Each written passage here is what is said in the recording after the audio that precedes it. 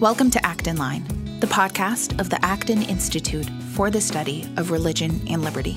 I'm Caroline Roberts, producer and host. This week, Bradley Birzer, who's a professor at Hillsdale College, joins me to talk about his newest book titled Beyond Tenebrae, Christian Humanism in the Twilight of the West. What is Christian humanism, and what role did it play in the Republic of Letters? What does it look like to live as a Christian humanist? On this episode, Bradley helps lay down some of the foundational ideas in his book, but we really just scratched the surface of this topic, so I encourage you to check out the book and more essays by Brad on this topic. And I've linked a few for you in the show notes for this episode, and you can find those at blog.acton.org. If you enjoy this show, help us gain even more listeners and share it with a friend or leave a like or comment wherever you're listening.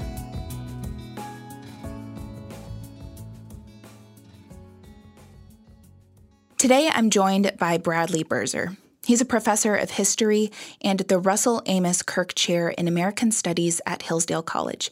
Brad, it is always a pleasure to have you on the show. Thank you for coming on again. Oh, thank you, Carolyn. I always enjoy talking to you very much, as I assume is obvious. So, thank you. Brad, your latest book is titled Beyond Tenebrae, Christian Humanism in the Twilight of the West. So this topic of Christian humanism is really such a big one, and I feel like there's no way to really do justice to this topic in one podcast episode, but we'll try our best to lay a foundation here and touch on some of the most important points in your book. So first, what is Christian humanism? What does this term mean? Yeah, it's a great question. And of course, it's so fraught with meaning and I think division for a lot of people, especially, and this is just as true in Catholicism as it is in Protestantism. But quite often when the word humanism comes up, people automatically think atheism, or they think secularism or something that's anti-God. And that's a travesty because the word humanism traditionally had meant just trying to understand the human person. And so we have to modify it now with Christian to make it Christian humanism so that people recognize it's not that kind of atheistic or secular humanism. But, the easiest way to describe it, Carolyn, is basically just to say someone who is a Christian humanist believes both in Christianity and in humanism, that is, believes in the humanities, the liberal arts. And that's not a full definition because there are going to be all kinds of implications that flow from that, really all kinds of ideas, thinking about the incarnation and so forth. But that really is the simplest way. It's basically someone who believes in the liberal arts and someone who believes in the Christian understanding of theology. So like you said at the beginning of your answer there, you say that, so often when we hear the word humanism, we think of it in its secular sense. That's how we've come to understand it.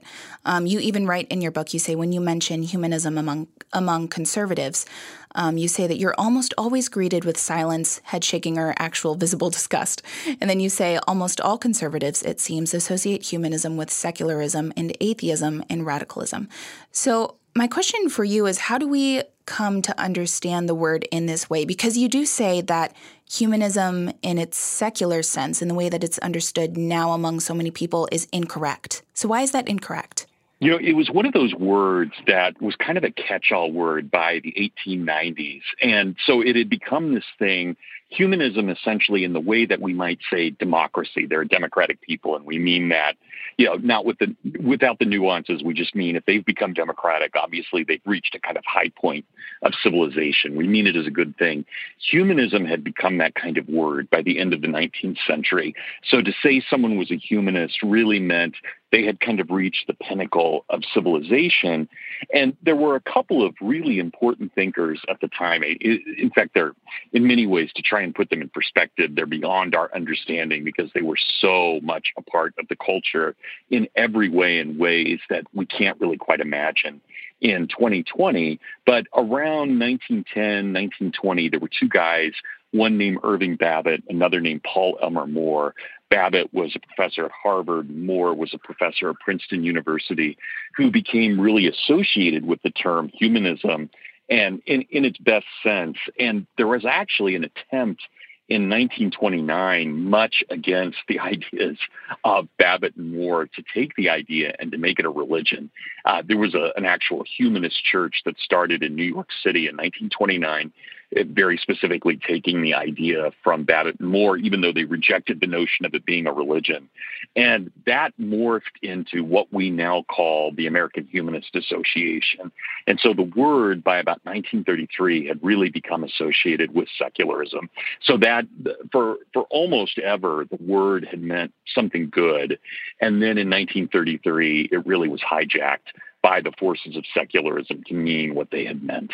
So you get a lot of people in the 1920s and 30s who still will use the term humanism in its proper sense, but there's no doubt it's a word that takes on all kinds of meaning that it had never had before. So it's a loaded term, and there's no doubt, Carolyn, when I use it now, it is fraught with that baggage. There's no question about that. Yeah, that's interesting.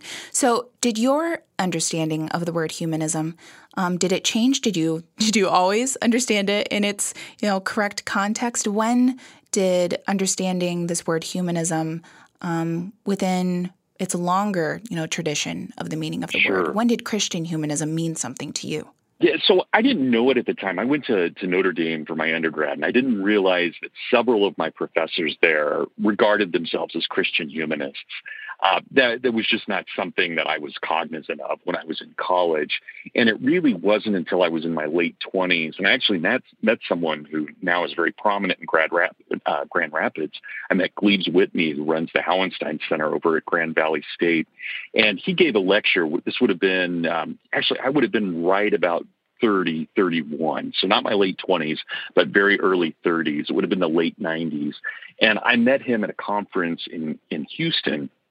And he gave a lecture on the definition and meaning of Christian humanism.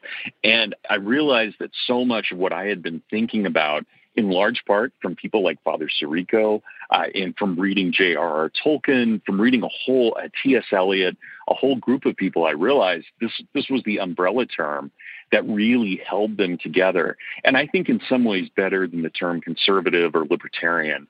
And so I got really taken with that through Gleaves. And there were other people I met as well. At this same conference, I met Winston Elliott, who ran the program we were at, who now runs what's called the Free Enterprise Institute in Houston. I met Ben Lockard, who's a professor, a Dante scholar, and an Eliot scholar at Grand Valley State. So a lot of people, Joseph Pierce, I met a number of people all at this same conference, and it just opened up things for me. So I came back to Hillsdale right after that, started talking to some of my colleagues, realized that this was a term that had been around for a long time, but I just had not known.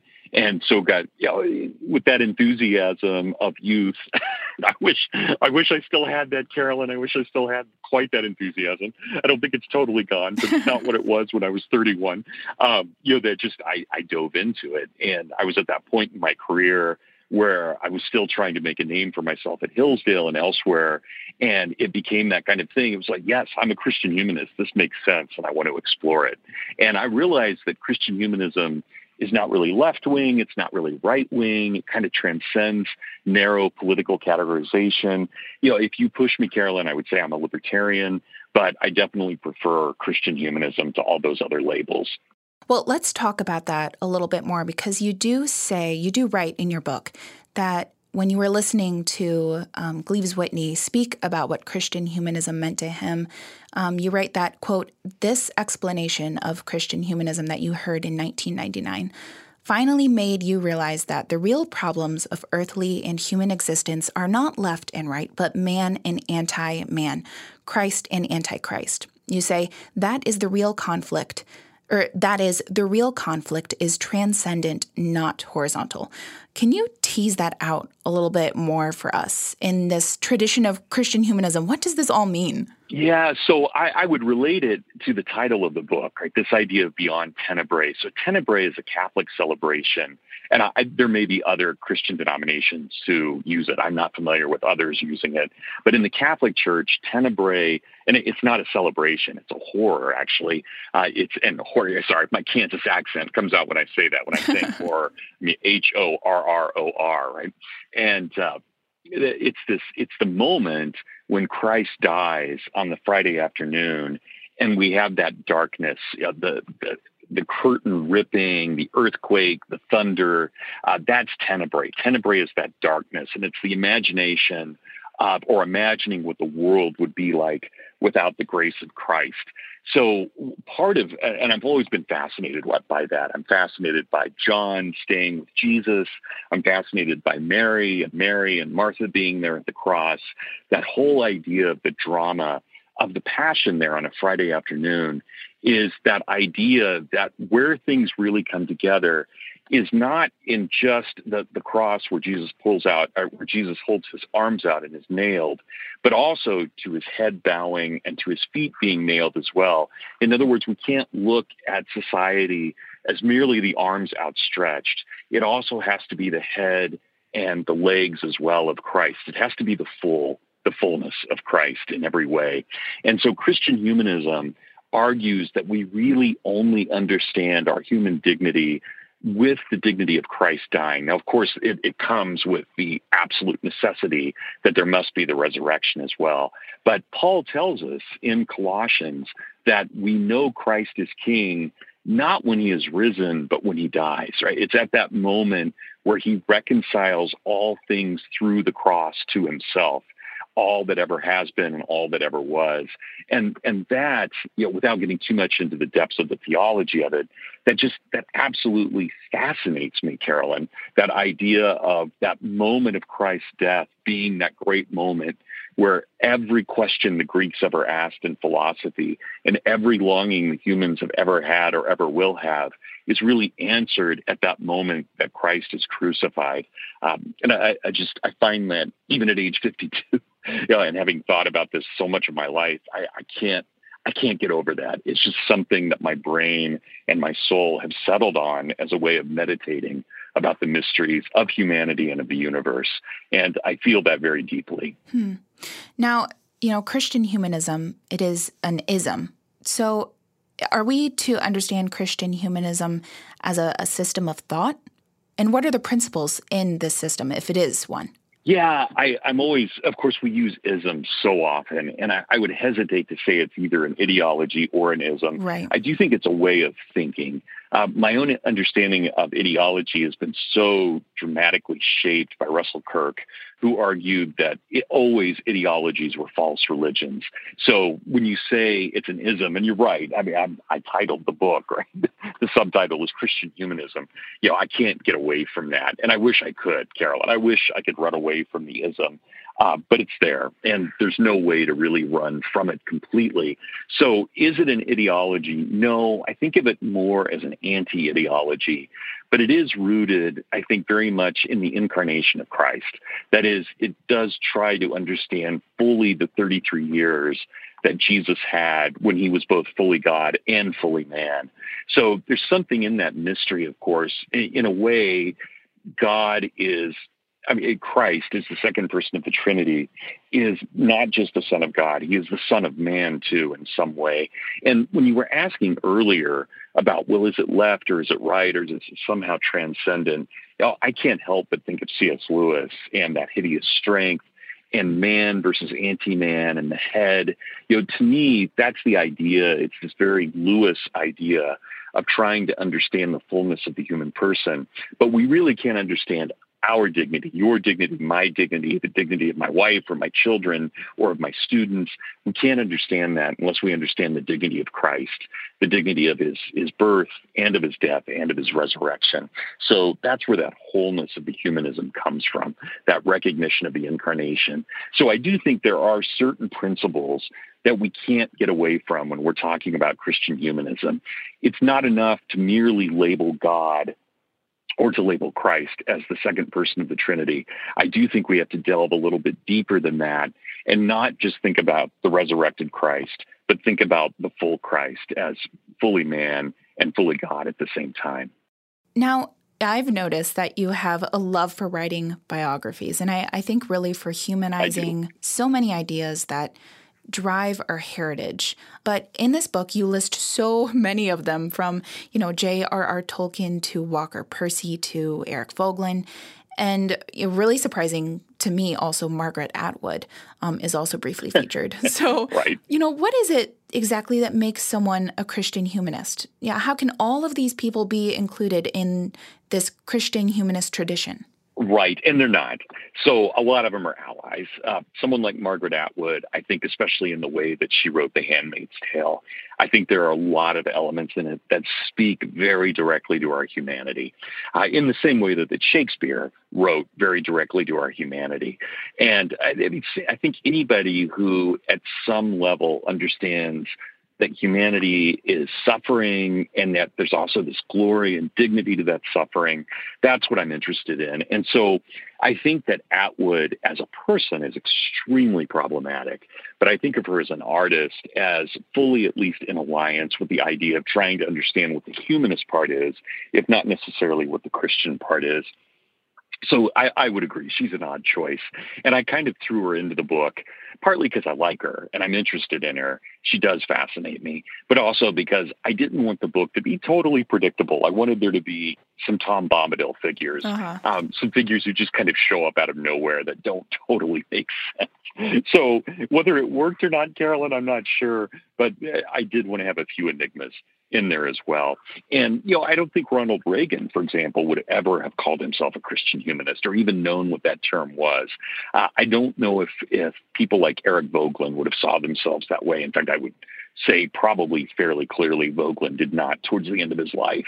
But there are elements in the kinds of things that they're arguing, and especially in the way that each one of those was challenging totalitarianism and challenging the inhumanity of the Nazis and of the communists, that they do share things in common. And there are other people that I wish I would have included. I wish I would have had Jacques Maritain in there. I wish I would have had a chapter on Father Sirico.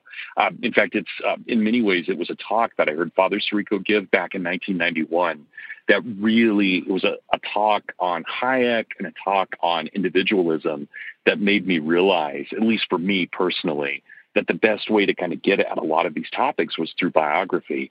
And I'm sure you can't be at Acton and not have heard Father Sirico's stories, his stories about the baking and his stories about his neighbors. They're so biographical, and he makes the human person so real that was tangible for me when I first met him and I first heard those stories.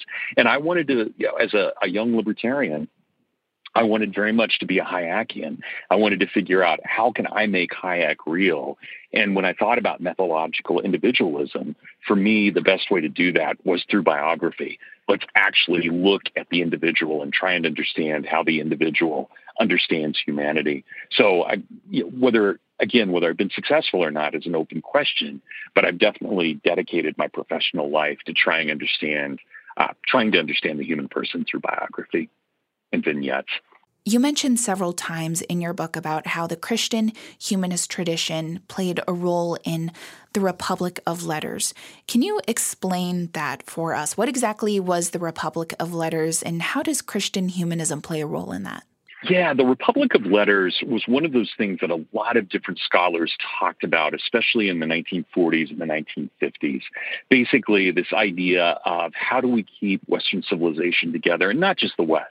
I mean, there clearly has to be something in Asian civilization, too, with Buddha and Confucius, and with the Hindu writings. There has to be something there as well that speaks to humanity. It may not be within the Judeo-Christian tradition, but it parallels it in some ways. Obviously, coming out of the Western tradition and being Christian, we would privilege the Christian, even within the Judeo-Christian. But there has to be a recognition of these other ideas as well. And so the idea of a Republic of Letters was this belief that you could always continue the discussion. Even with, say, Russian scholars behind the Red Curtain, you could still continue a discussion with them, no matter what our politicos might be doing, what Eisenhower might be doing in the White House or Khrushchev in the Kremlin. We still have this dialogue among various peoples. And it was especially important for scholars like Christopher Dawson when they were thinking about the Reformation, how easily Europe could have become divided between the southern peoples who were Catholic and the northern peoples who were Protestant. But no matter what, no matter how much maybe the Swedish king who was Lutheran might be fighting with the Austrian king or emperor who was Catholic, you still had people talking to one another. You still had Philip Melanchthon, one of the great Lutherans, still talking with Catholic scholars. And you had Erasmus debating with Luther. And they could have easily dismissed one another, but they engaged one another. And that's the idea of the Republic of Letters, that no matter how much our politics might become divided, we still talk to one another. Our poets can still talk to one another. Our philosophers can still talk to one another. And it's not at just any one moment. So when you took great books and great ideas at Grove City, you were talking to Socrates, and Socrates was talking to you. And we were talking to all the people who came in between. And the same thing is true, Carolyn. When you and I talk about Socrates right now, and this broadcast won't be for a few days, I assume, right? We're not live. We're recording this. We're talking to those people who will be listening to this in a couple of days. And so the Republic of Letters is never specific to any one time. It is always a conversation of the dead and the living and the yet to be born. And it waits, right? So I imagine for my students, my seniors here at Hillsdale, and this is true everywhere across the world, right? They don't get to graduate in any normal kind of way, and they've spent the last 7 weeks at home. And how depressing for them. It's crazy. And yet the kinds of decisions they make, the way that they respond, the way that they take the ideas that we've taught them, all of that matters. The fact that maybe they haven't talked about Socrates for 4 years, or it was 3.5 years ago, still matters in some way with the way that they're dealing with this crisis and the way that their grandchildren will deal with whatever crisis comes about them. So the Republic of Letters is really an attempt to kind of create a dialogue, not only within time, but across time as well. And great people, like as I mentioned, Christopher Dawson, but others like T.S. Eliot, Flannery O'Connor, a lot of what she tried to do, they were all trying to engage and continue this idea of a Republic of Letters. Russell Kirk, not someone who lived not too far from where you live now, was one of the preeminent figures in trying to make a Republic of Letters. Acton University every summer is a perfect example of what the Republic of Letters is about in one moment, but also transcending all of that and trying to recognize we're not just talking to those who lived 1,000 years ago, but we're talking to those who will live 1,000 years from now. And maybe we're barely hanging on, and maybe we're barely preserving civilization, but it doesn't matter. If it can be revived 1,000 years from now, it was all worth it. Now, it seems to me that your book is almost an attempt at passing down fragments of these conversations, at least, so readers' interest can be piqued and they can further, dive into this and learn more about these conversations going on between philosophers and theologians. Am I right in thinking that?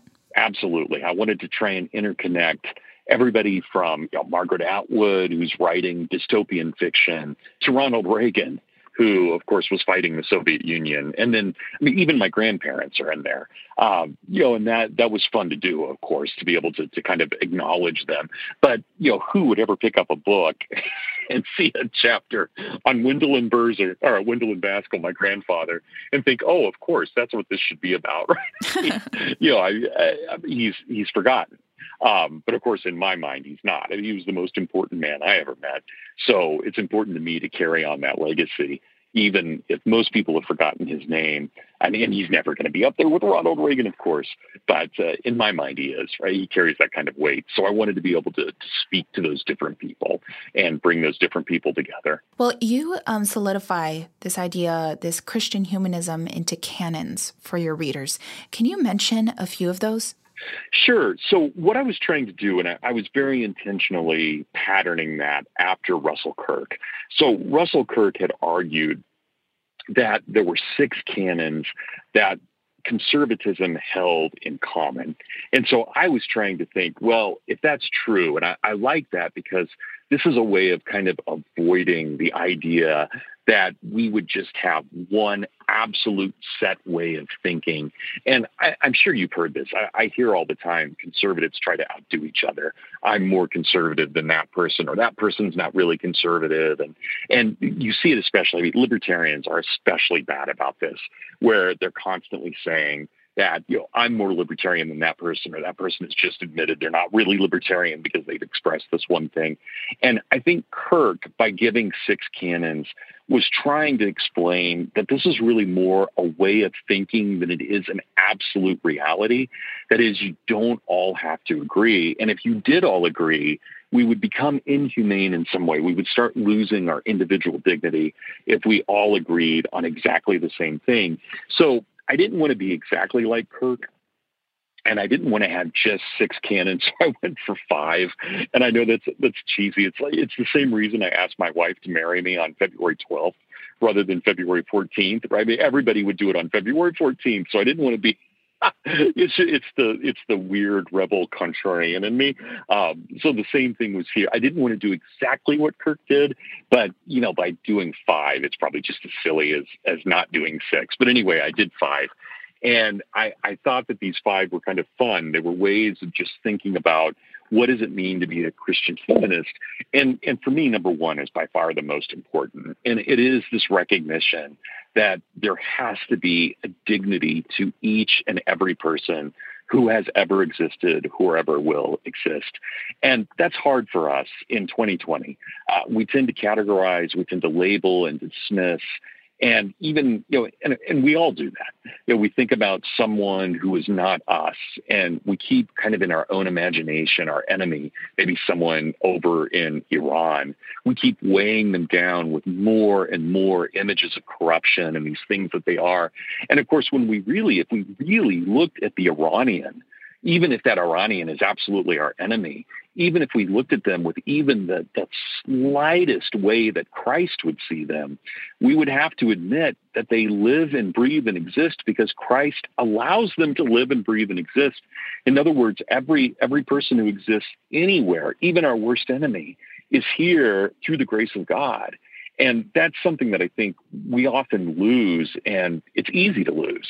I think in some ways the way that we're programmed biologically is to kind of think in terms of our group versus their group, but that's not what our theology teaches. Our theology really does teach that every single person who lives and breathes, as Paul says in Acts 17, we live and breathe and have our being in him. We move and live and have our being, right? It's all there. And so everyone has that. And that to me is the most important thing. The second thing, and this goes back to when we started talking about this, Carolyn, the second thing is that probably the best form of education, and I realize I'm biased about this, being a liberal arts professor, but the best way to understand our place within the world is to be liberally educated. And that liberal education can take place in first grade or it can take place in college. It doesn't have to be reading the Credo. We can be liberally educated. I think when we realize that ideas transcend our very moment, I think at that moment we're liberated in the sense of the liberal arts. We're taught that knowledge is greater than just any one moment. So that was really important for me. And then the last 3, I think, tie together in certain ways, but we recognize, from my third point at least, that while the human being is important, extremely important, right, point number 1, that dignity, we're also lower than God. And we have to recognize that God is higher than us and that we have been placed in this kind of order of things. I do believe, and this is number 4, that we tie ourselves together through this republic of letters across time. And finally, we acknowledge, and I think number 5, and it's not number 5 because it's the least important, it's actually probably the most important, but that we understand that there's a God and that God created us. And therefore we are made somehow in his image. And for me, it was kind of a nice little package, all 5 things kind of interweaving and tying together one with the other. But I do think it's important that we recognize those things, again, not as some political program, but as a variety and a way of thinking. So, your vision, Carolyn, and the way that you worship is going to be slightly different than the way that I worship. But that's even true. My wife has a slightly different way of worshiping than the way I worship. And part of that is simply that we're each unique manifestations of God's grace. And so we may each be proclaiming the truth, but we're doing it in different ways, and there's nothing wrong with that. That's part of that diversity where we don't want to be strict ideologues, but we want to allow the flourishing of the human person. Mm-hmm. Now, it seems to me also that maybe one of the main threads connecting many figures within this Christian humanist tradition that you name is this thread of the pursuit of truth in light of temporal and eternal realities. Would you say that's correct? Absolutely. And, so we're trying to, and one of the things we can learn through a Republic of Letters, and frankly, just by talking with one another, we learn how important eternal things are, but recognizing that the moment does matter too. So our moment of conversation does matter, but it matters not just because you're Carolyn and I'm Brad, but because we're two human beings and we're engaging in a conversation that has been engaged in before and will be engaged in again. So our particular Brad and Carolyn has a certain flavor to it, but it also has a universal quality to it. And that, I think, is important to recognize both of those things, the moment as well as how the moment reflects the eternal. Now, I do like to put faces, as do you, on ideas, like put some real flesh and bone behind it. You mentioned that you wrote about your grandparents in this tradition in your book. Right. How did your grandparents model this for you?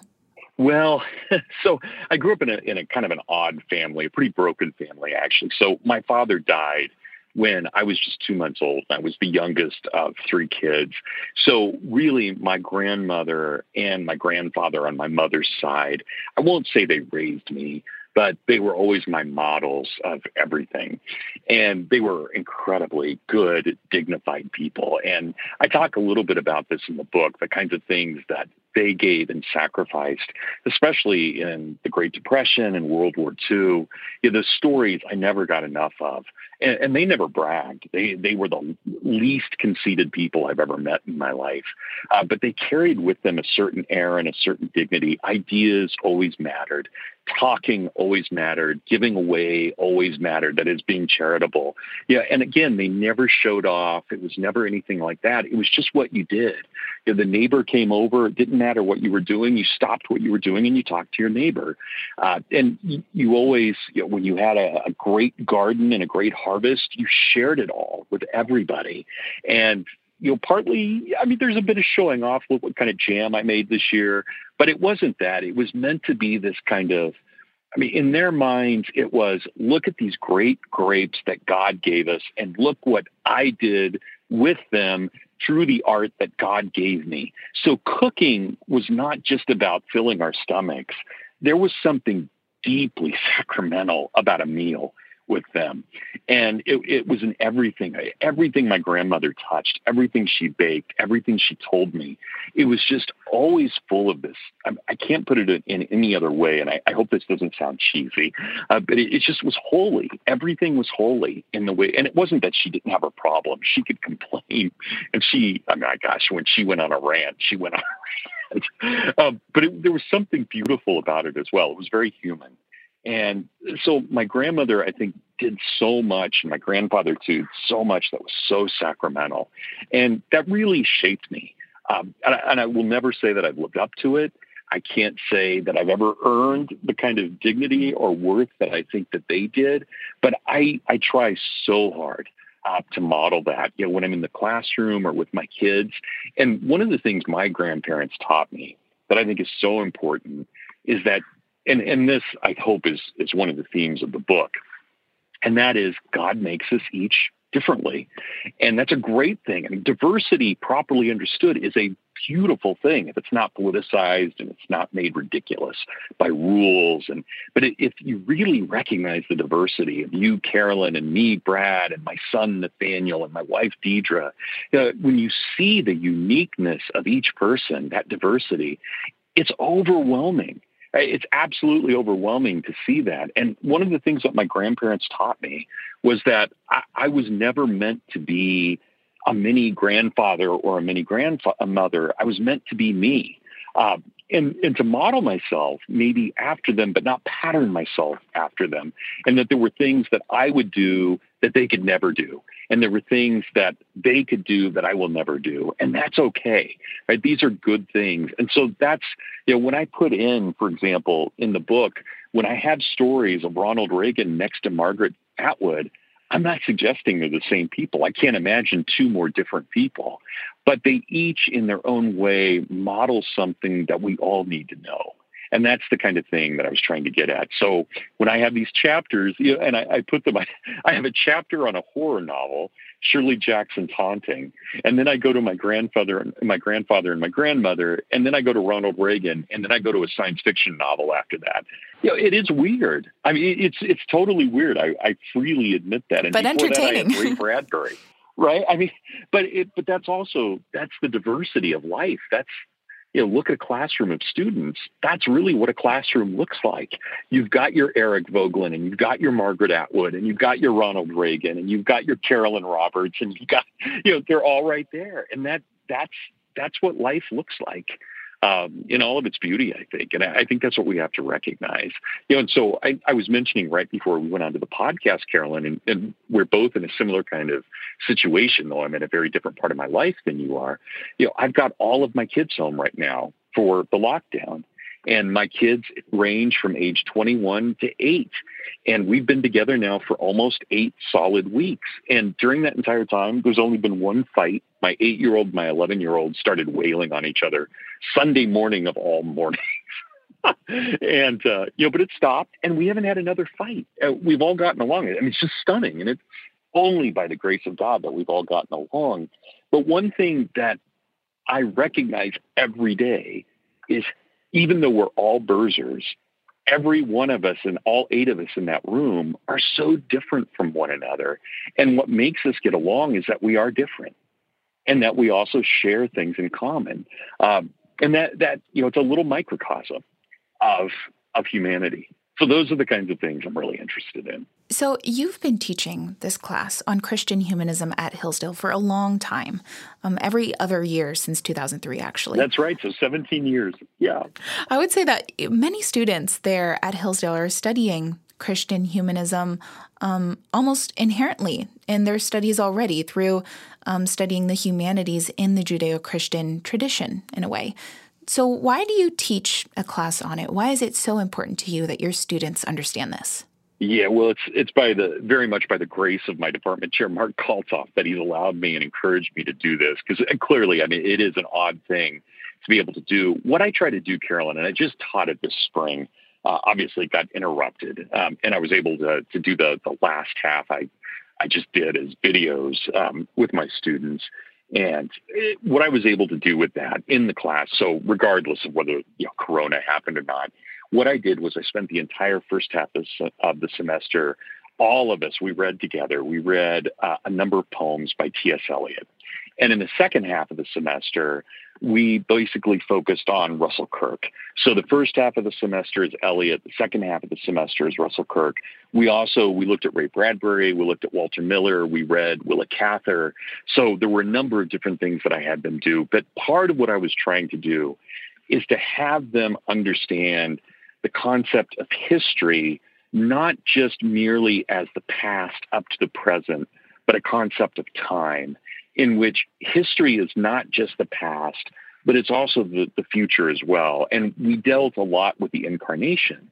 So if Jesus really did come as fully man and fully God, which every Christian believes, if that really did happen, what are the implications for who and what we are? What does that mean for the way that we barter and truck with one another? What's it mean for the economy? What's it mean for our politics? What's it mean for the way we form our education, the way we form our schools? What does it mean about our neighborhoods? All of those things. So I look at the incarnation mostly through the 4 quartets of T.S. Eliot as not just yet another moment in history, just one thing after another, but really as the fulfillment of history. And again, getting back to, I think, your first question, what is it about the cross? Well, it's the cross, it's the crucifix, it's where Jesus died, that you have that horizontal, his arms spread, with the vertical, his head bowed and his legs nailed, right, his feet nailed. It's all of it. It's not just one or the other. It's the horizontal and the vertical. And it's there where the divine meets the human, right? Not just in the incarnation, but in the death, and then, of course, with the resurrection. So it really is an attempt to try and understand history, I wouldn't say in a biblical way, per se, though we looked very strongly at John, we looked at Colossians, we looked at Paul, but really more of just specifically an incarnational way, which of course is in the Bible. But I don't want to make it sound like this was a biblical class. It was a class rooted in the teachings of the Bible, as I understand it, through all my weaknesses. But it was still a very specific part of that, and that is that incarnational part of the New Testament, looking at that. And we did some Old Testament things as well, but really those things that hinted towards the incarnation as well. So that's what we were really trying to get at in this class. And that, for 17 years, that's what we've been trying to do.